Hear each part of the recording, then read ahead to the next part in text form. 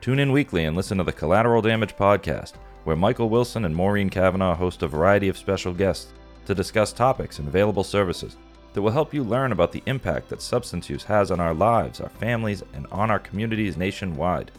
Episodes and listening information can be found at www.cdpodcast.com. You can also search for Collateral Damage Podcast on your favorite listening platforms or watch previous and future episodes on YouTube. Don't forget to subscribe and share. Welcome, everybody, to another episode of Collateral Damage. My name is Mike Wilson, and as you can tell, I have a sore throat, so enjoy that. I'm here with my co-host, Maureen Cavanaugh. I'm going to get to talk, huh? You are. You're going to get to talk a lot today. It's going to be good because I'm going to shut up and let all this happen. And then, so we have a special guest here today, Nikki Bell from LIFT, Living in Freedom Together, and we're going to learn all about that. And so, Nikki, welcome. Thank you for having me. Thank you for joining us. I appreciate that. And I was hoping maybe we could just start off by giving you an opportunity to talk a little bit about your organization and how it came to be. And then obviously Maureen and I have some questions about what's happening. So please feel free to start from the beginning and help our listeners understand what it is that you do.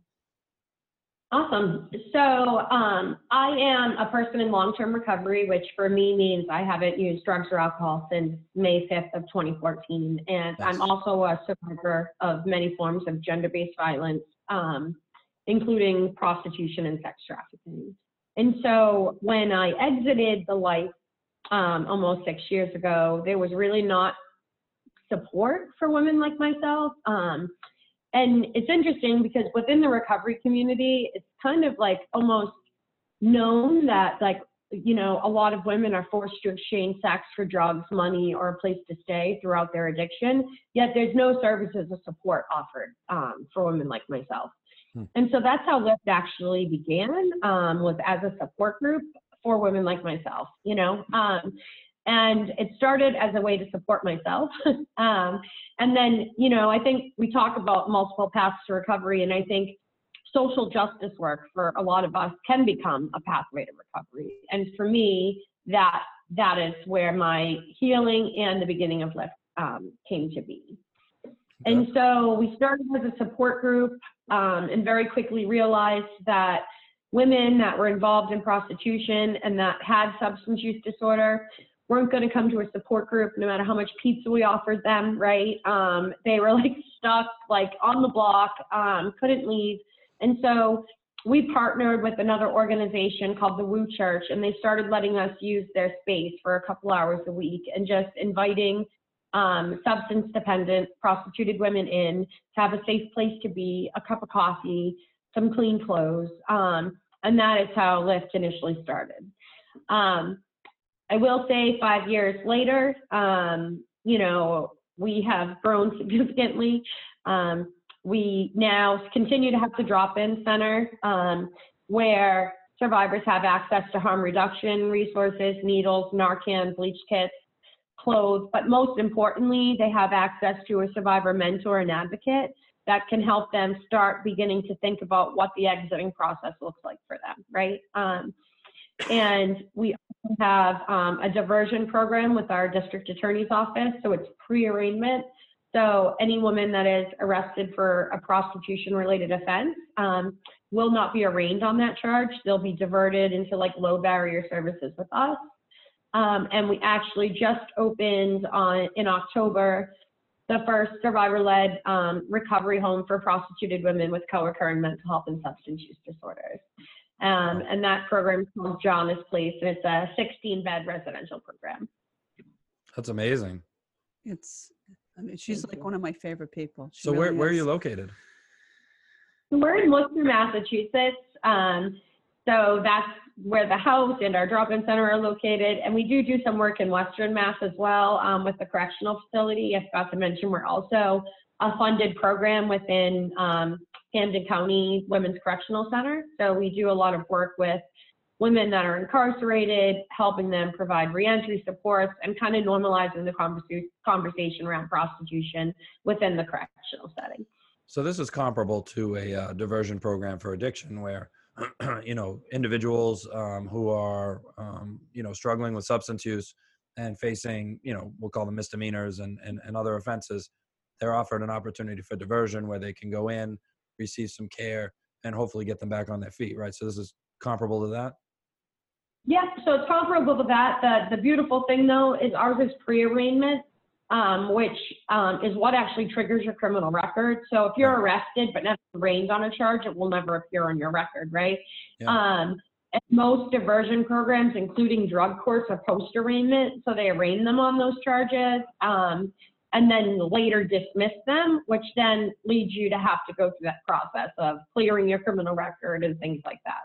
So that would, I see a little bit of the difference. And for us, we recognize exiting prostitution and recovery from substance use disorder. It's a process, not an event, right? And so like, we've made it really low barrier. Like some of the requirements are to have a substance use evaluation, not actually remain drug and alcohol free, but just have the evaluation, right? To create an exit plan, not actually enact that exit plan, but just start to think about what necessary relevant community resources you need to get out of the life, right? And what we find is that once women start coming in and talking about these things and feel like they have a support network is when they start asking us for referrals to treatment and getting the help that they need, right? Wow. That's huge. So now it sounds like you have a continuum of care that, you know, through the diversionary program and then on into Jana's house, was it? Yep, Jana's Place, yep. Jana's Place, that, you know, the goal is to get them out of the life, right? Because it is a life. It's a, you know, you can get sucked into it as not just a way to get substances and such, but, you know, it becomes a way of life for some people to survive. So drawing them out of that, I imagine there's a, you know, a recommended length of stay in this program that it's, you know, you come in and if you want it and you start and you're going to stay and actually try to change things, that what would be a stay at Jana's Place? Are we talking about months, 6 months, or? So it is insurance-based. It's the highest level of care that the Bureau of Substance Addiction Services actually provides at this point. It's co-occurring enhanced, so it's for women with mental, like significant, moderate to severe mental illness and substance use disorder. You know, we're looking at it as like, you know, the substance use for the majority of our participants is a coping mechanism to navigate trauma, just like we know, like most substance stems from trauma, right? And so for us, it's like using a trauma-informed care model. And so it's insurance-based, so the stay can be anywhere from 3 months up to a year, depending upon, you know, how significant people's challenges are. And we're also now working with another local organization to try to secure some single room occupancies that will be supplemented with case management and support from a survivor mentor post Jana's Place. So we work with women while they're on the street. We work with women while they're in jail. We work with them when they're in Jana's Place. We work with, you know, so it's like creating that like community, right? Is really what it's about. Is there an alumni, have you built up like an alumni network of people who have gone through this and have been, you know, because I know for me as a person in recovery, seeing other people who had recovered was one of the reasons I decided to actually go forward with it, you know, was seeing somebody else that had been as bad as I was, now living a different version of life, now free from the chains that I had been wrapped up in. So the alumni part of it is critical. Have you been able to build that culture out in Worcester? Yeah, so the incredible piece of it is over 75% of our staff are people with lived experience, both in surviving prostitution and in recovery from substance use disorder. And many of our staff actually began as participants and are now like in leadership roles, developing programming, running Jana's Place. I mean, it's really kind of incredible to see, you know, like bring women, you know, bring women through it, right? And employ them. Because the reality is, right, we talk all the time about like helping people, you know, recover from substance use disorder or help women get out of prostitution. And you know how we do that? By employing them, right? Yeah. I mean, they're just out there trying to make money, right? It's a job. So, you know, you don't want them to have that job. You've got to give them another job, another way to survive, right? Yeah. And that's part of the challenge is like we look at prostitution, and that's part of the work that we do at Lyft is like shifting that cultural like view, right? Like so many people think of prostitution as a job like any other, or this is just a means to survive, or it's the world's oldest profession, right? The reality is it's the world's oldest oppression, right? And it's actually violent. And so like watching women, like the reality is almost like we have not met one woman yet that has said to us, like, this is what I want to be doing. Like, you know, in 4th grade on career day, this, you know, prostituted woman came in and like sold me on this dream. And this was, you know, they got there because they didn't have any other choices in life, right? So it's helping them find other options and choices, right? And building on those skills that they have. Yeah.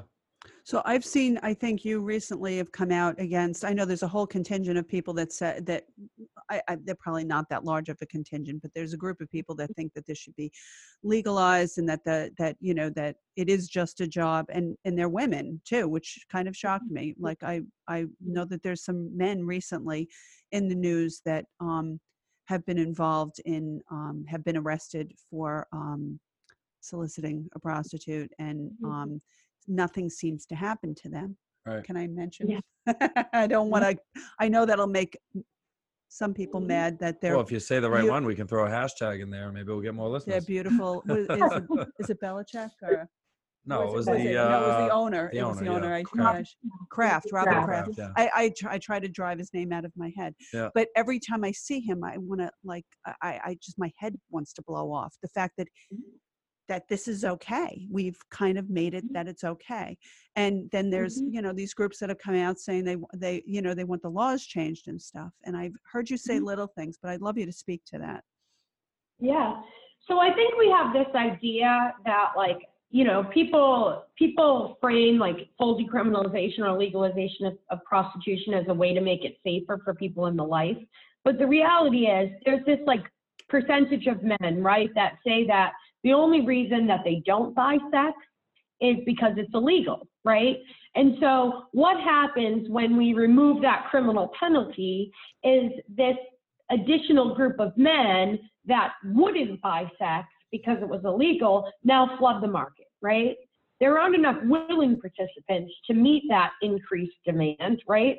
So who fills that vacuum is trafficking victims, young women, kids, girls that are vulnerable due to substance use disorder. We see substance-dependent women preyed upon all the time, right? And so it doesn't actually make it safer. We've seen other countries do this. It actually makes it much worse. Violence against women grows up, murders of prostituted women increase, you know, all of this, right? And it's like, here we are, right? Like, I'm in full support of decriminalizing for the exploited person. So I believe that prostituted women should not be charged for their own exploitation, right? The reality is many of them have somebody that's forcing them into prostitution. Many of them entered prostitution. Average age of entry into prostitution is 14 to 16 years old. Wow. So people are being sold for sex before they're even old enough to have consent to having sex, right? Yet we criminalize them, right? I think they need to be offered a way out, right? But I do think the people that have the choice in this equation, right, are the men that are paying to access vulnerable women's bodies, right? Like, sex is not a need or a human right, right? They can take their money, put it back in their pocket, and go home and take care of themselves, right? They don't have to harm vulnerable women in the process, right? And so when we talk about full decriminalization, what people don't realize is we're talking about legalizing pimping, brothel keeping. Pimps become managers, right? Brothels, you know, and so it's like, and so where do we draw that line, right? And it's like, we have this very small percentage of people saying like, this is what I want to be doing and I'm choosing to do, right? But it's a really privileged choice to choose prostitution. And most of us enter prostitution because we don't have a choice. Right. And so when we create legislation to protect our most like vulnerable and marginalized, right? Which are people in prostitution that don't have a choice. Not for the few that are like, oh, this is what I love to do. And it's like, you know, they're doing cam work where they don't actually have to like, you know, touch men or like be involved with them, right? Like they're not experiencing the daily harm of having your body violated over and over and over again, right? and which is where the substances get tied into it, right? I mean, I have another survivor I work with, Autumn Burris, that says that substances were the only way she stayed alive during prostitution, because if she had to be present for the daily violations that like occurred, she would have she would have jumped out a window, right? She would have killed herself, because it's too much for your like mind to handle, you know? Right. You know, I'm curious. I know when we talk about legalization on things, you know, like let's just say with substances. I mean, if we take the human element out of it and we say that we want to legalize substances, which is a movement that I've heard about. You know, a lot of DEA officials, ex-FBI, stuff like that. People who've been fighting the drug war for however many decades. They're exhausted and fed up, and their new suggestion is legalization and regulation. Right? That, you know, we've been trying a prohibitionary approach towards something for so long without results that, you know, we've created the mob, we've created drug dealers, we've created a subculture, a dangerous element to substance use, which is that any 14 or 15-year-old kid can become a young entrepreneur by getting a bag of a large amount of what everybody wants and then selling it so they can do it for free. Now you're a drug dealer. You know, that there's this capitalist approach towards substances because there's no regulation or legalization and nobody's paying attention to it. And that if it was legalized and if it was regulated, that, you know, you can't really compete with 7-Eleven. You know, you can't compete with the liquor store. You don't see kids selling bootleg liquor at school. You know what I mean? You don't see them selling cigarettes. You see them, you know, selling drugs. That's what you can become an entrepreneur on. And, you know, the question that you just posed, and I saw a post about this the other day too, of, you know, a large movement to, was it legalize or decriminalize? Do you know? So there's two. So there's two different things happening. So like there's legalized prostitution, which is separate from decriminalization. Right. Decriminalization means it removes criminal penalties for buyers, traffickers, for brothel owners, for the prostituted women, which makes it really difficult because there's no regulation in it, right? Not that, you know, I can talk about what regulated prostitution looks like too, which is also horrific, right? But, and I hear what you're saying, but the reality is, like when you say, like if we remove the human element, but well, you can't remove the human. Yeah, no, I wasn't implying that we should. I was trying to come up with a comparable scenario of legalization and decriminalization, and then like, you know, when you add the human element back in, it's like, you know, you would have to, in order to decriminalize or legalize, you would literally have to create licensure, regulation, state and or federal oversight, and laws, and it would probably take, you know, decades or generations before there was any type of, you know, reasonable balance met. But again, there's still the human element of why people are engaging in that service, and, you know, at what age and so on and so forth. Do you deal with boys as well? I know that we've talked about women, but boys are also brought into this at a young age. Yeah. In different parts. Yeah. So we know that. So I will say that, you know, boys are exploited as well. Like, and when we're looking at this through like the gender-based lens, the reason I refer to it as gender-based violence, because irregardless of who the victim is, right, it's men that are perpetrating this crime, right? It's not women out paying for sex with boys, and you know, or there's very few that are, right? So, and the reality is this is an issue that predominantly affects women and girls. When we look around the world, we're not seeing brothels filled with boys and men, right? Like it's brothels filled with girls and women, right? And so yes, boys are exploited, especially like as kids. Like we're looking at that as like a specific vulnerability. Any child is susceptible to exploitation. Just the fact of being a kid is a vulnerability, right? And especially like the LGBTQIA community, you know, they have less social supports in the community. That puts another target on their back, right? You know, this trafficking culture gives them a sense of belonging and family, right? And so, yes, boys are exploited as well, and men. But this is like predominantly an issue that is affecting women and girls. Are you seeing like the need to add in an element for young boys in your or men in your organization, like support for them?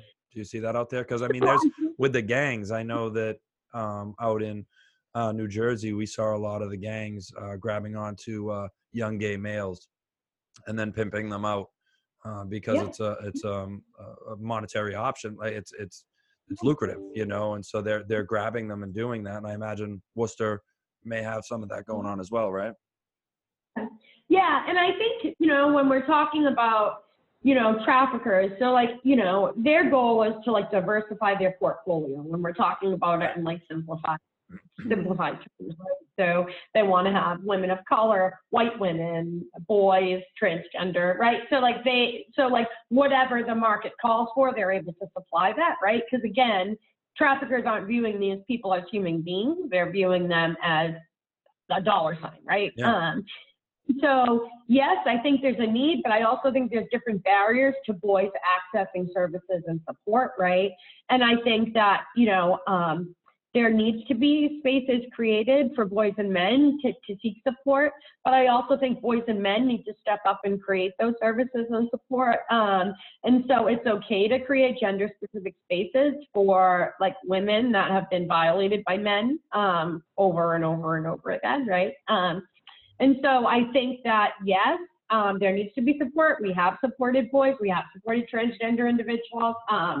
We don't turn anybody away that's been exploited. But yeah, there needs to be those services. And, I believe that people need to step in and create them. At this point in time, it's not something that we're able to take on as well, Do you see, I know that there was very little available for you, but do you see that there are more services? I know that there's a group down in the Cape, I think, but even across the country, do you see that this is starting to be something? Because I feel like people are talking about it more. I know I talk about it all the time because it affected my daughter, and it has affected a lot of the young women that I've worked with, and I see them talking about it too, and they talk about it because they realize they were a victim of a crime, and they're not, I see some of the like the shame that we've imposed on this as a culture. I see some of it lifting and people starting to understand, and I'm, and it's because of people like you that make it, so that people can talk about this, young women can talk about it, and probably just because it's so common. This is what I mean. Of the girls I work with, I can't think of anybody that wasn't involved in prostitution along the way.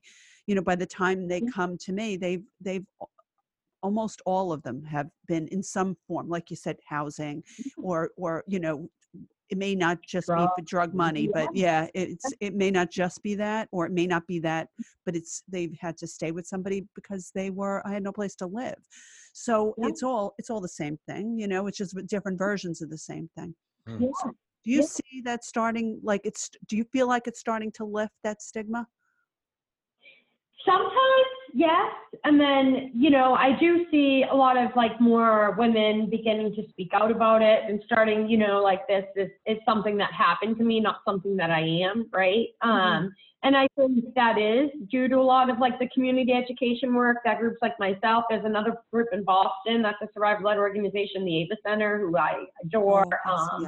That, is doing really incredible work. And so I think people are starting to. It's funny because it's still something within substance use treatment, though, that people don't talk about, which is like frustrating to me because it's like, even at the jail in Hampden County, it's like we've developed like screening questions so that people, like the conversation's just been normalized there. So people are comfortable talking about it because it's just part of the conversation, right? Like we're having groups around it, the shame's kind of been lifted.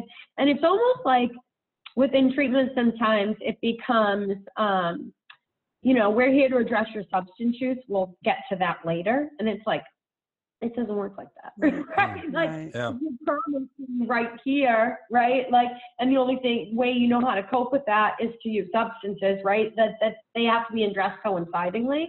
Absolutely. But I do see more women speaking out saying like, yes, this is something that happened to me and I survived it, right? And taking their power back. And I think a lot of this is, part of this movement, like this Me Too movement, but I also feel like prostitution's been kind of left out of that narrative, right? It's almost like this other group of women that kind of deserve the violence that they've experienced, right? Or what did you expect? I mean, even in like criminal cases where like, they're prosecuting traffickers, it's really about the prosecuted woman's actions, right? And like yeah. Well, her, we both know that. like, Yes, Yeah. absolutely. it's Yeah. so frustrating because Yeah. it's like, regardless of what she was doing before or after, or like that doesn't give somebody the right to step in and exploit somebody's situation and vulnerability, right? Absolutely. And we're seeing that happen more and more and more frequently. Especially when you leave you don't provide any services. Yeah. You know, there's no way out, yet Yeah. you're I don't know. It's so Yeah, frustrating. no, I agree. And we don't provide them services. And even, like recently we were talking with like the people from over about like, let's train their safe plan advocates. Let's train, the DA's victim witness advocates. So they have a better understanding of like the services and support that these girls need. Right. Because if you like put them, even in just regular sexual assault cases, what the victim is put through, right? Like, and then you put on top of that prostitution was involved. It's like we automatically blame the woman, right? Like she somehow chose this, right? And so like the services or supports they're offered are very, very limited, and they're put through the ringer and then offered nothing on the other side. And it's like really disheartening. We've got a lot of work to do there. Yeah. So what are some of the other barriers that you've run into in trying to grow and expand your services? I mean, it sounds like you were able to get insurance to cover, a portion of the treatment, which is fantastic. And you've been able to get the courts to align with you for this, pre-arraignment diversionary option. Have you run into other barriers that you're still trying to fight and push through? Yeah. Yeah. So I think, 6 months to 9 months isn't enough time. I mean, we're talking about people that have been involved in prostitution since they've, like 14, 16 years old, right? Don't have any formal education, don't have any job skills, right? And so it's like, we're talking about like, people, I think, assume that like, I got out of the life when I was 33 years old, right? It was, I didn't know how to write a check. I didn't know how to do any of those things, right? And it's like things people take for granted, And I always tell the story to the girls about the first time I had to write a check for my son's daycare, and they sent it back to me because I had wrote his name where I was supposed to sign my name.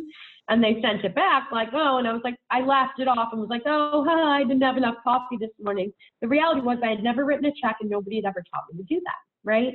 And so it's like you're thinking about like setting people up to be able to succeed in life in those basic skills: grocery shopping, budgeting, writing a check, finishing their high set, doing all of those things. Like, is 6 months enough time to do that? No, six months is probably enough time to start to teach people some grounding skills, right? So that they're not in this constant fight, flight, freeze, like response, right? Like that's what 6 months gets us, right? And then, like we need specialized housing. I will say also, we've run into a lot of barriers with like DCF and removing children of prostituted women, because they view their lifestyle, and then you combine the substance use and it's like, oh, they definitely shouldn't be parents, almost kind of attitude towards them, which has been really challenging and frustrating to try to navigate through, because they're very quick to say people under 18 are victims. And it's like, they blow out their birthday candles and turn 18 and all of a sudden it's like, you're a choice, we're taking your kid,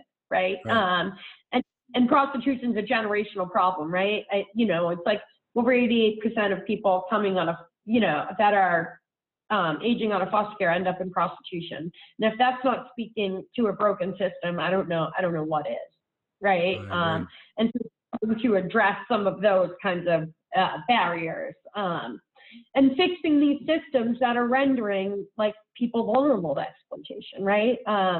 Because that's the reality. We are, as a society, this capitalistic, patriarchal, misogynistic society, we are rendering people, vulnerable to exploitation is what's happening. It's awful. It's awful. I mean, as a person in recovery, I know that, when I speak out about my addiction, when I write a book about my addiction and I talk about how proud I am to get to the other side of that, I think people see that as an achievement, that I was able to overcome addiction.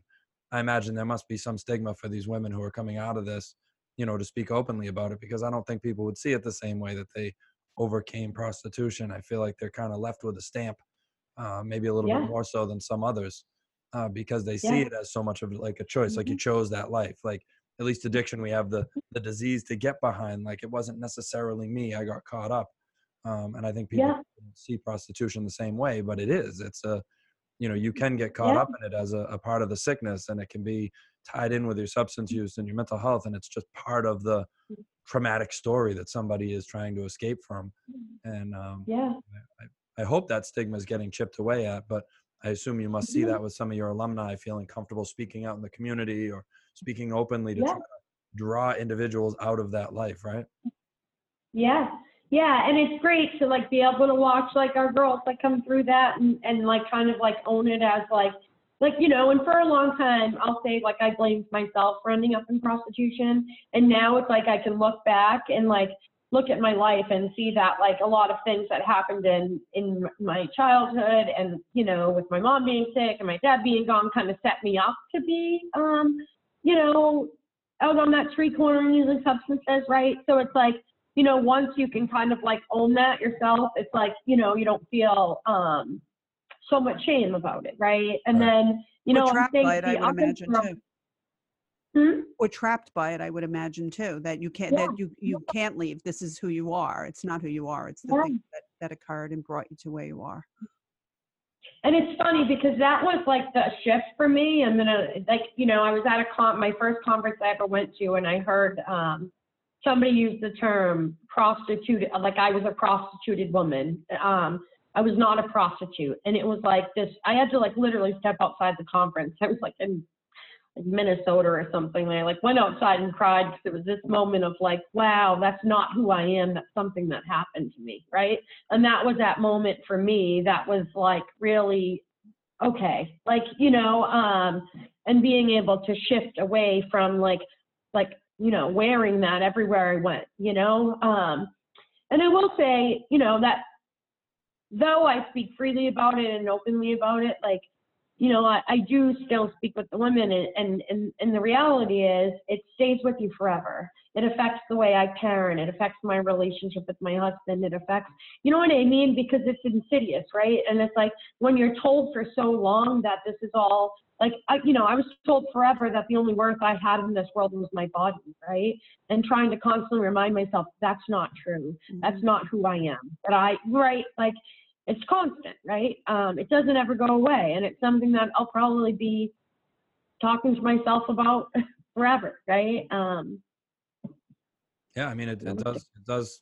I mean, so does addiction. It's weighing on us forever. Like we're forever changed by the experiences we have, and we carry that, that strength and character from overcoming it into all things that we do. But we're still human beings, and I still feel bad about the stuff I did. I still question myself. Yeah. I still, fear whether or not I'm good enough. And I mean, we all carry that weight. Yeah. And I'm grateful that, again, I don't know enough about that industry. I've never participated in it from one side or the other, so I don't know. But it sounds like this is a part of an addiction recovery story that most people don't talk about, which is how to heal from those other things that are happening, like the trauma, the compounded trauma that we're adding on and layering over and over and over again while we're out there trying to survive our addiction. And I'm like amazed that this exists, and happy to be able to add this to a resource that I could offer to somebody that's going through it. And now you're in Worcester, you said, correct? And yeah, Worcester, Massachusetts. Yeah. Do you have hopes or expectations of expanding? Are you partnering with anyone else to add more services elsewhere? That's our goal, is to build, and I will say like the Bureau of Substance Addiction Services is like wants to help us create a replicable model so that like other programs are implementing programs and support around this, because they do recognize that this is an issue in women's treatment programs that's going unaddressed. Our goal is to provide, this transitional housing and hopefully eventually long-term housing for people. And again, it's like, as somebody, and this goes along with substance use too, it's like you feel so ostracized and marginalized from your own community that it's almost feeling finally accepted and welcomed back into a community, right? And building that out, right? And then bridging that into our actual community, right? Yeah. And so, you know, it's our goal is that, you know, these services are available, exit services are available to everyone, because the reality is exploitation is happening everywhere in our state, in our country, in our world. I mean, you know, you know, this is not a Worcester problem. God, no. No, this is happening everywhere. You know, Nikki, I just wonder, because, you know, this is, I would think, a kind of a unique and groundbreaking kind of organization. So there's not even if there's another you somewhere, you know, in California, there's probably not a lot of you. So if somebody is going through, either their family, you know, is like, maybe they're in recovery, and the family's starting to realize that their child has been prostituted, or that it's a woman or anybody coming out of this life. I know that for people that I know, there's been trauma therapy has been really, really important, and not right away either. Like, not the minute you recover, but after you start to feel safe, and you, which I don't know how that happens without you, but we can assume that maybe somewhere out there that happens. When they start to address this problem, is there anything that you've seen that's really helpful? Because in my mind, I always, like, when I talk about this, I talk about it, and to parents who don't understand, I would kind of equate this with being raped repeatedly. I mean, that's kind of, because most people, I would never do that. Well, what if you were raped repeatedly every day? Right. That's the kind of trauma that these women are experiencing. And I know that EMDR, we've talked about that has been very helpful. And so maybe if somebody can't find you, they can look for some sort of therapy. If you could just talk about that and how it's helpful. I will say I was referred to EMDR therapy from other survivors of prostitution. They were like, look at, I you know, engaged in this type of trauma therapy, and it was very helpful for me. And I tried it, and I will tell you, it was a life changer for me. And so we just hired a new clinical director, and that's one of the things, she's getting certified in EMDR this summer, because it's like such an important component of this. Like, you know, like we talk, and you're right, it is like being raped repeatedly over and over and over again. It's funny because, like, we're doing all of this like education work with like young people about consent, right? And consent has to be freely given, and it doesn't occur in a vacuum, right? But it's like only in prostitution do those rules change, right? So it's like consent can be purchased now, right? And it's like, no, it really can't be. And rape is unwanted sex, right? And so, you know, just because you hand somebody $40 afterwards doesn't negate the fact, right? No. I mean, it's like, it is that repeated complex over and over and over and over again every day, right? And so EMDR therapy, you know, I have found super helpful. I know many survivors that I work with across the country have found very helpful. And so I think getting at the root of, like, you know, substances for many of us are a coping mechanism, right? Like, and EMDR therapy was able to give me other tools in my toolbox to use when I was feeling triggered or overwhelmed, right? That I didn't have prior to doing it, right? And so, you know, that is something that I would strongly encourage people that have survived prostitution to give a try. You know, also, I think connecting them with other survivors with lived experience. You know, I'll give you guys our contact information for the drop-in and our website, and it's really easy to get in contact with us. And, you know, if you're not in our area, we'll find you somebody that is, you know, in your area to talk to. But, you know, I think like most of this stems from trauma, right? Like, we're talking about people that, you know, over 80% of people in prostitution were sexually abused as children, right? And then it's like, we're exploited as teens before they were, like, you know, experienced trafficking before they were even 18 years old. And then, you know, are using drugs and alcohol. And now we're in prostitution. So this is like complex, compounded trauma, right? Like, let's, you know.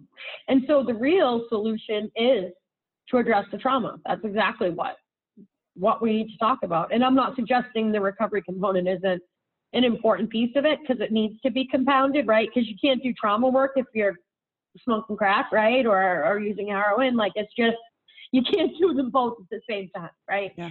And so for us, it was like creating a model within Jana's Place where we have a clinician, we have individual treatment plans for people, we have case management and support, we have survivor mentors, we have a clinician, we actually have physicians that are providing MAT, like on site, like we have a medical exam room because also prostitute women have had horrific experiences with the medical community. And so, helping them to, access all of those resources under one roof, right? Yeah. And then bring them to safe community partners. That's awesome. And I know that you are a nonprofit as well, right? So you fundraise? Yeah, we are. Do you fundraise by any chance? Do you need donations of money or any kind of material donations? Yeah. So we can always, so Jana's Place is sustained through a grant through the Bureau of Substance Addiction Programs, BSAC, Yeah. But, a lot of our other programs, it's like you think about all of the extra things that it takes. I mean, we were just talking about it a moment ago, right? It's like getting your birth certificate, right? And it's like to get an ID, you need your birth certificate. Can't get your birth certificate without an ID, right? You need someone to bring you to the registry. You don't have the money to do that.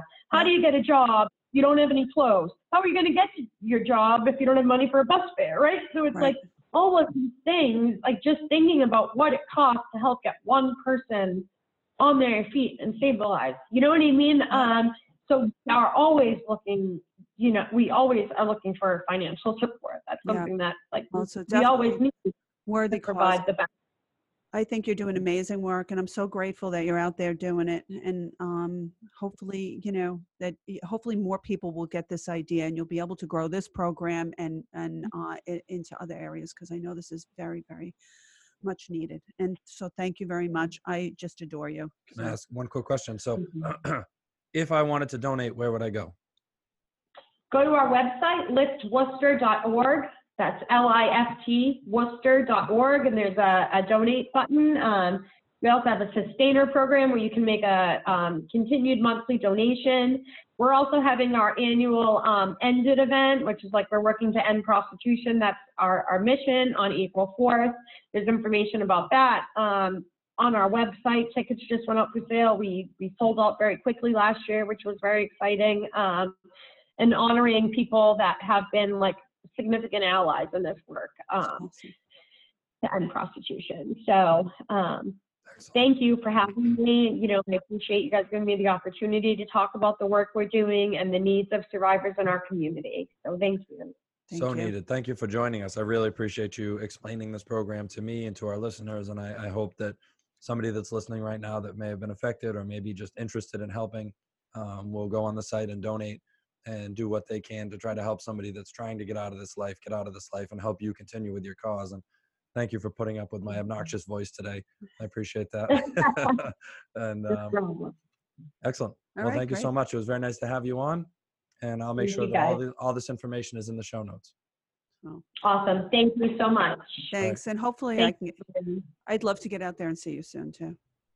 Yeah. I would love that, and also, can I just add something? Of course. In addition to like financial support, also like, I think one of the things that is really underrated is like, we always want to learn from survivors and learn from people in recovery. And there are skills that community members can offer us too, right? So it's like, if there's a skill that like people like, would like to share with like the women of Jana's Place that they think would be beneficial to them. Like we have an artist that's coming in and doing art workshops, or someone to come in and teach PowerPoint and Microsoft Outlook and things like that. Like those are things that we need to be able to get on our feet and learn these things, to be employable again, so also like thinking about, it's not just financial contributions, right? It's like contributions of people's time as well. And so thinking about that as well. Well, thank you for sharing that. And again, if any of our listeners are have the ability to do that, I would love it. I imagine they can contact you through that same website. Yeah. What's that website again? Absolutely. liftworcester.org. Thank you. I just want to make sure we hit them with it a couple times. You know what I mean? All right, thank you so much. I appreciate you joining us. Thank you, Maureen. All right. All right, I'll see you soon. All right, bye-bye.